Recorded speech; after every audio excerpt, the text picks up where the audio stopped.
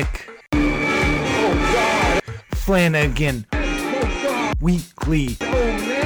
Nick Flanagan Weekly. Nick Flanagan Weekly. 4 times a week for you. Hello, my friends. Hopefully not my enemies. Why would you listen to this if you're my enemy? Are you hate listening?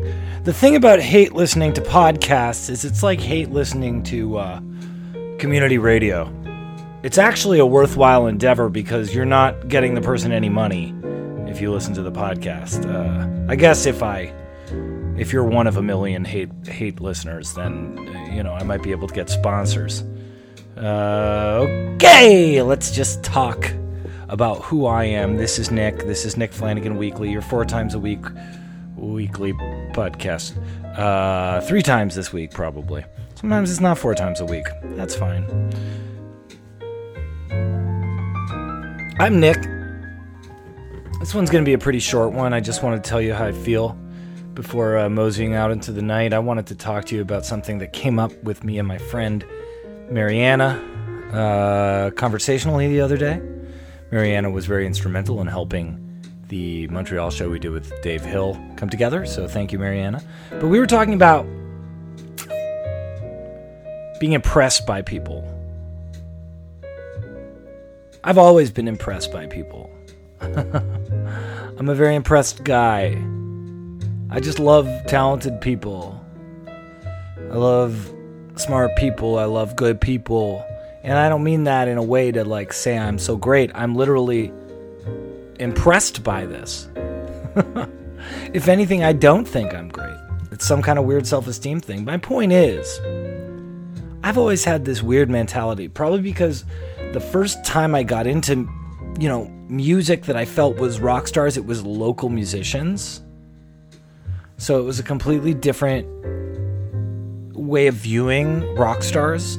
I was like, hey, this guy's an awesome musician and he works at a record store I go to, and this guy's an awesome musician and now I work with him at a warehouse years later.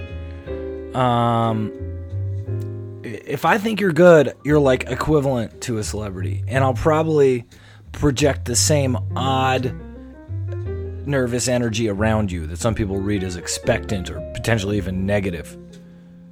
I remember very well going to some show at this place, Sneaky D's in Toronto, in the 90s when I was a teenager.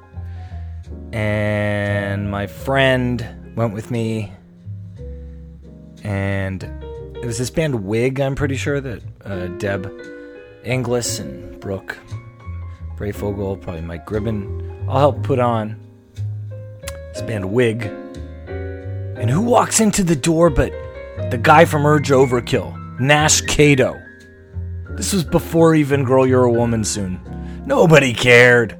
But I'd read a Musician magazine article about them, and I liked the video for Positive Bleeding. So he walks in and I go, Nash Cato is here. To my friend, he goes, who? And I'm like, Nash fucking Cato, man. And he laughed at me. He laughed in my face. Why was I so excited about the guy from Urge Overkill? In retrospect, he was right. But that could have been Nardwuar walking in the door. That could have been David Crosby walking in the door. That could have been Keith the Boss Richards himself walking in the door, and I would have had the same response. So, if you have anything special about you at all, kids, I think you're special. And I think you're as special as Jack Nicholson or Jack Nicklaus, who always had a similar name to Jack Nicholson, which felt like a strange thing.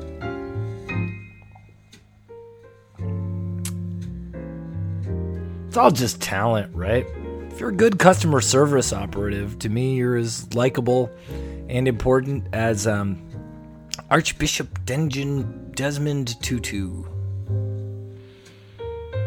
Just gonna wrap this one up. Just got back from doing stand-up, opening up for a screening of Howard the Duck in the Royal Theatre in Toronto, the Royal Cinema. Gotta say, it went well. Had a pretty enjoyable set. Didn't stay for Howard the Duck. I watched Howard the Duck a lot as a kid, and in retrospect, it's not a very good movie, and I feel cheated having watched it so much, but I guess it's a whole new generation's time and chance to be cheated. And, have at it. You can have that movie. I'll go do something else. I'll go watch The Room, and nobody will be in the room, ruining the room. Should I see The Disaster Artist? I haven't bothered yet. Gilda and my mom are watching A Star is Born in the other room. Gilda is my mom's friend. They're watching the new A Star is Born. They're watching a bootleg of A Star is Born. I could have them both arrested right now and get the house to myself. I'm not going to. There are what looks like Cantonese subtitles for this version of A Star is Born. They're watching a bootleg version of A Star is Born with Cantonese subtitles. And I have a feeling that tomorrow, when I ask my mom what she thought of it, she's going to tell me how talented Lady Gaga is. I just feel that's what's going to happen. So if you want to bet me on that, send me an email, weeklypodcast@gmail.com. That's also a PayPal address if you want to send a little coffer help. All right. Have a great night. Thanks for listening. I'm Nick. Bye-bye. What's up, party people? Thank you for listening to Nick Flanagan Weekly. I really appreciate it. You could support the podcast in numerous ways. The best way is definitely sharing the podcast, telling your friends, telling people you like it, telling me you like it, reviewing it on iTunes, rating it on iTunes, subscribing to us there, subscribing to us anywhere, SoundCloud, Podbean, whatever, and making sure you download it as well. You can also become a member of my Patreon if you want to offer up a monthly fee that will keep me giving you 4 episodes a week, interviews, life tips, meditations, all kinds of stuff. There's perks. Check into it. And this is the only non-GMO podcast in the entire universe. Duncan Trussell has 0.000000000 half of one GMO in his podcast. Joe Rogan is actually 30% GMOs. Lots of ones, there's lots of GMOs in a lot of podcasts, but this has no GMOs. And you can donate one time too at donorbox.com/Nick-Flanagan-weekly. And that's just a way you can throw me a buck or two whenever you want. And of course, you could buy my album at nickflanagan.bandcamp.com. I've got a tiny letter if you want to sign up to a newsletter at my website. That's fine. Podcast has social media. It's all fun. You'll enjoy supporting any of this if you like the goofiness that I provide. All right, bye. Thank you.